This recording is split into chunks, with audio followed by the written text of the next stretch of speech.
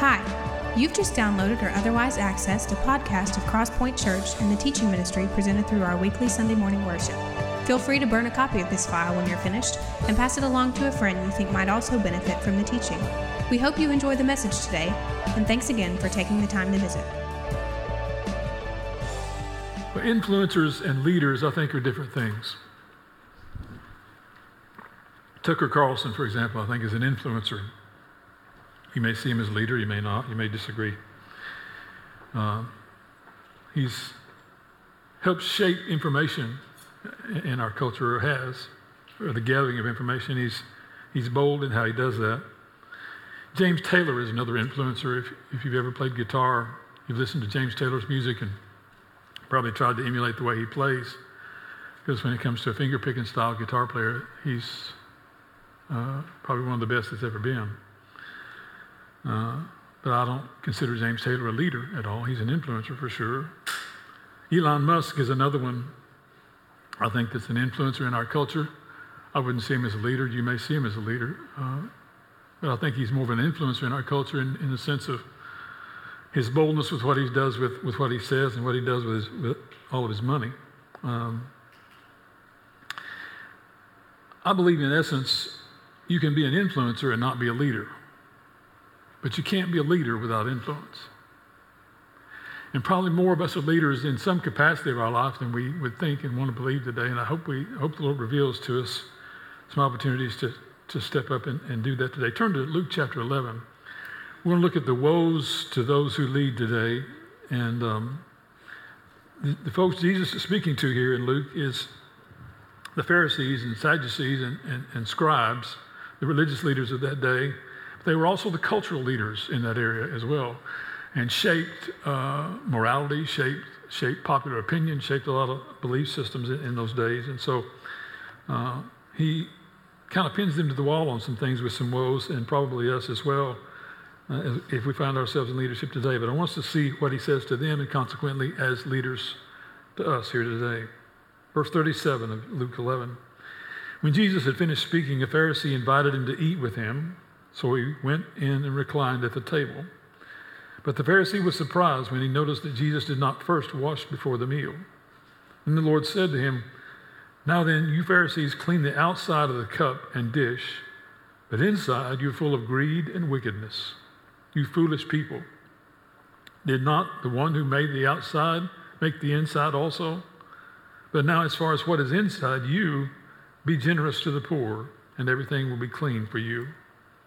Woe to you, Pharisees, because you give God a tenth of your mint, rue, and all kinds of other kinds of garden herbs, but you neglect justice and the love of God. You should have practiced the latter without leaving the former undone. Woe to you, Pharisees, because you love the most important seats in the synagogues and the respectful greetings in the marketplace. Woe to you, because you are like unmarked graves, which people walk over without knowing it. One of the experts in the law answered him, "Teacher, when you say these things, you insult us also." Jesus replied, "And you experts in the law, woe to you, because you load people down with burdens they can hardly carry, and you yourselves will not lift one finger to help them. Woe to you, because you build tombs for the prophets, and it was you, your ancestors, who killed them. So you testify that you approve of what your ancestors did. They killed the prophets, and you build their tombs. Because of this, God in his wisdom has said, I will send them prophets and apostles, some of whom they will kill and others they will persecute. Therefore, this generation will be held responsible for the blood of all the prophets that have been shed since the beginning of the world, from the blood of Abel to the blood of Zechariah, who was killed between the altar and the sanctuary. Yes, I tell you, this generation will be held responsible for it all. Woe to you, experts in the law, because you have taken away the key to knowledge. You yourselves have not entered, and you have hindered those who are entering." Okay, five woes here that I want us to examine today that apply to, I believe, every leader, certainly these spiritual leaders and myself, but every leader, I believe. The first is this, is that leaders, and we're looking at leaders who are believers now, leaders in the context of faith, but leaders should model transparent worship. Looking back in verse 42, woe to you, Pharisees, because you give God a tenth of your mint, rue, and all other kinds of garden herbs, but you neglect justice and the love of God. You should have practiced the latter without leaving the former undone. You neglect justice and the love of God. Jesus is saying to this Pharisee and to the rest that are gathered around his house, they question him, as you notice when he finishes eating and comes outside. So they're in all likelihood gathered around the door of this Pharisee's house. He questions him and talks to him about his worship lacking transparency, in that he says, you're making the obvious obvious. With your bringing the herbs and the mint and the rue in, you're letting others see what you're bringing in to give to the kingdom and bring to the temple, but that's about it. He says, however, justice, and what he's I think referring to by justice, is equal access for those who have and those who have not. And the Pharisees clearly saw themselves as the haves, and they were neglecting the have-nots. He talks about justice. He says, you have no justice, you have compassion is not on your radar screen. You want people to notice what you're giving and ignoring the parts of a lifestyle of worship that affect people the most. Worship, don't miss this. Worship isn't an opportunity to be seen, but it's an opportunity for us to see God. If we come with that aspect, that we don't want to be seen, but we'd rather see Him, we'll have a much better flavor of what worship is about. If you're a leader, others are watching your worship. They're watching that, engaging that for how to worship themselves. Be aware of that. So if our worship is honest and transparent, in essence, if there's some vulnerability and humility involved, that's what he means by that, God receives that and blesses the body with it. If it's about you instead of Him, don't look for God to reveal much to you today, and more than what you can see on the surface, because the surface is about as far as it goes for some folks. But leaders should be modelers of transparent worship. Secondly, leaders should keep their ego in check. Look at verse 43. Woe to you, Pharisees, watch this, because you love the most important seats in the synagogues and respectful greetings in the marketplace. You love the most important seats. Being seen and noticed has become an essential to the selfish generation we find ourselves living in. It's all about being seen and noticed. It's become a part of their daily expectations of life. And Jesus is saying here to the leaders here that life in general, and your life in particular, is not about you. It should be about others. And that should be true even more so in public than it is in private. He wanted to point that out specifically to them. So if we've been raised or made to otherwise believe that life centers around us, that we're the object of everything, and life kind of revolves around us, that's going to be a hard hurdle to get over. If we've been raised with some humility in the home we came up in, and have been made to know and understand life's not about us, it's probably a little easier transition, but otherwise it's difficult. So how do I know if I have an ego problem? Well, let me ask you a couple of questions to help you determine that. Do I pursue or maintain relationships with someone based on what's in it for me? Is that the basis of most relationships I have with folks? Second question is this: do I come to church to serve or to be served? Do I come to give or do I come to receive? Which is true of me. Parents and grandparents, the most important principles you could teach your kids and your grandkids is the principle of selflessness. There is none in our culture anymore. It's all about us, all about self. So if you teach your children and grandchildren about selflessness, I'm going to tell you they're going to stick out in this culture. A child that learns some vulnerability and humility is going to not only stick out, but be attractive, I think, to those around them. That should be taught well, especially if you believe that child or grandchild has the potential to be a leader. They need to learn the principle of selflessness very quickly. Leaders should model transparent worship. They should keep their ego in check. Thirdly, leaders shouldn't hide behind a title. Look at verse 44. Woe to you, because you are like unmarked graves, which people walk over without knowing it. You're like unmarked graves. Jesus is saying here that the real us can often be unknown. And in fact, sometimes intentionally unknown. If folks really knew the real me, sometimes they would not want to know the rest of me at all. Consequently, as leaders, we sometimes can hide behind a position, behind a title, behind some notoriety, without folks ever knowing what the real us is. In fact, you want to know the people who really care about titles? It's other people with titles. That's about the only folks that care about your title. Someone else with a title may. Labels and titles are of little importance if we don't have the work ethic and the humility to back it up. Those have to be earned. The Apostle Paul and this writer of this gospel, Dr. Luke, were probably the most credentialed, the most educated, the most well-versed men in all of Scripture. You don't find them talking about, with the exception of Paul standing before Agrippa and standing before the Sanhedrin in Acts 23 and 24. They have little to say about that. Little to say about how much they know, where they've been schooled, how well-versed they are. That's a great lesson for you and I. They do that because those two guys and us today should realize the only titles that matter are King of Kings and Lord of Lords. We recognize those titles, we're going to be okay. If we think our title supersedes those, we're in deep trouble. You shouldn't hide behind the title, thirdly. Fourthly, is leaders should model honesty. Leaders should learn to model honesty. Look at verses 47 and 48 again. He says, "Woe to you because you build tombs for the prophets, and it was your ancestors who killed them.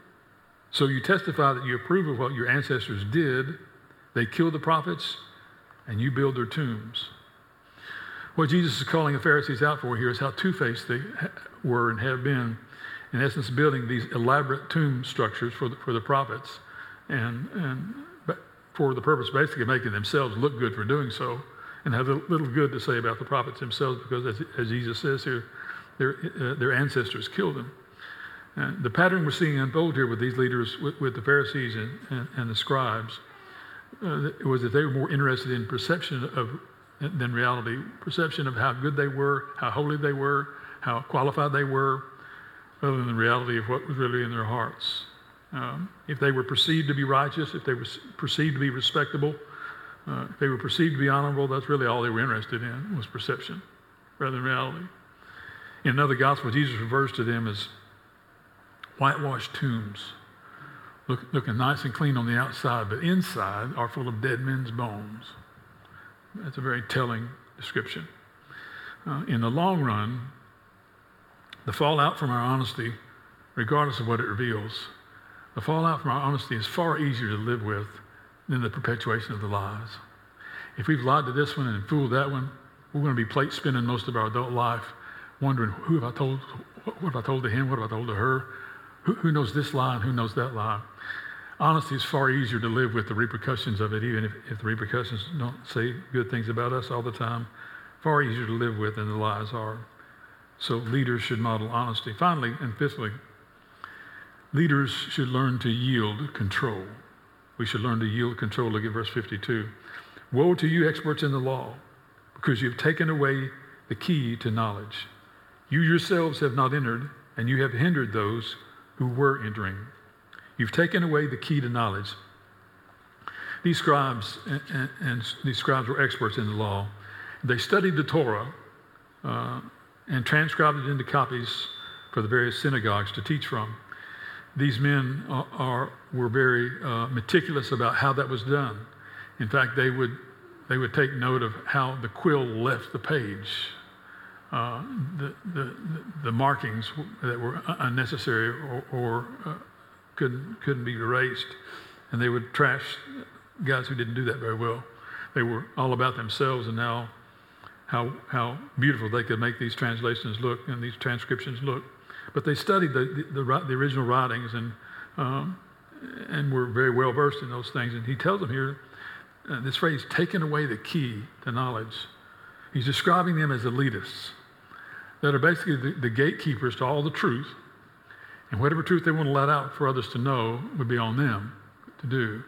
And he says, you think you know it all, and you're the gatekeepers to all the knowledge, but you're holding the key for others to be blessed by and to know me better by. Consequently, you think you're better than everybody else. And in their efforts to be the only ones with real insight into scriptures, they leverage that control and keep all the ordinary folks in their place. It's kind of like the crowd in Washington today, wanting to keep us all of us ordinary, and I'm talking about the red crowd and the blue crowd, wanting to keep us all in our ordinary place that they think is uninformed and stupid for the most part, I would guess. But that's how these scribes were handling themselves, and they saw themselves as guardians to all the truth. And that, regardless of who you are, is a dangerous place to be, because you are accountable to the Lord for what you know and what you share with others. So that's, and honestly, lest you lump me into that channel of thinking I know more than you, let me remind you again, as I have dozens of times, don't take my word for anything. Examine all of this on your own. Let the Holy Spirit teach you and guide you into truth. Now use the Scripture. Don't form your opinions based on what you hear me say, but on what the Holy Spirit says to you through God's Word. We've got to learn as leaders to yield control and to bring others into the knowledge, bring others into the experience we've walked with the Lord. Some of us are seasoned in the faith. Some of us are green in the faith. Some of us are in between those two places. And those seasoned in the faith should welcome others into their life, to see warts and all, failures and all, to say, here's what God has done, even in the midst of and through our failures. That's what leaders do effectively, is become transparent before others. Well, a couple of observations and we'll wrap up. First is this, is whether you're a leader of many, a leader of few, or a leader of one, all of these woes apply to us. Guys, if you're a husband, if you're a father, you're a leader. Ladies, if you're a wife, you're a mother, you're a leader. If you have children, grandchildren, you're a leader and an influencer in their life. If you have a position at work or that causes you to have influence over others, whether that's great or small, use that and leverage that leadership and heed these warnings that the Lord gives us today. Because that brings us to the second observation. We're setting the course for others to follow as leaders. Consequently, we need to know where we're going and why we're going there. We're the ones that's setting the pace and the course for that others are going to follow after us. So we need to know where we're going and why we're going there. And I guess the real question behind that is, are you taking others with you? John Maxwell says, if you think you're a leader and you look back and others aren't following, you're just out for a walk. Are others following your leadership? Are others coming behind you and after you to say, that's what I want to be? And that's the difference between influencers and leaders. Influencers can get information to people and gin up some interest and inform and entertain and sometimes even inspire. Leaders are who you want to follow. Leaders are people that you want to be like. Leaders are people you want to model your thinking and your actions and your beliefs and your behaviors like. They're the ones that you want to know better, to see what's different about them than you.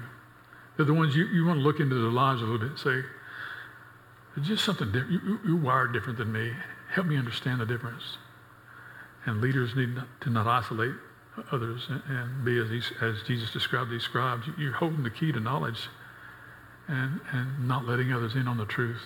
We need to be vulnerable, transparent, and humble and honest with folks around us that are trying to follow our lead. I hope we'll do that. Let's pray.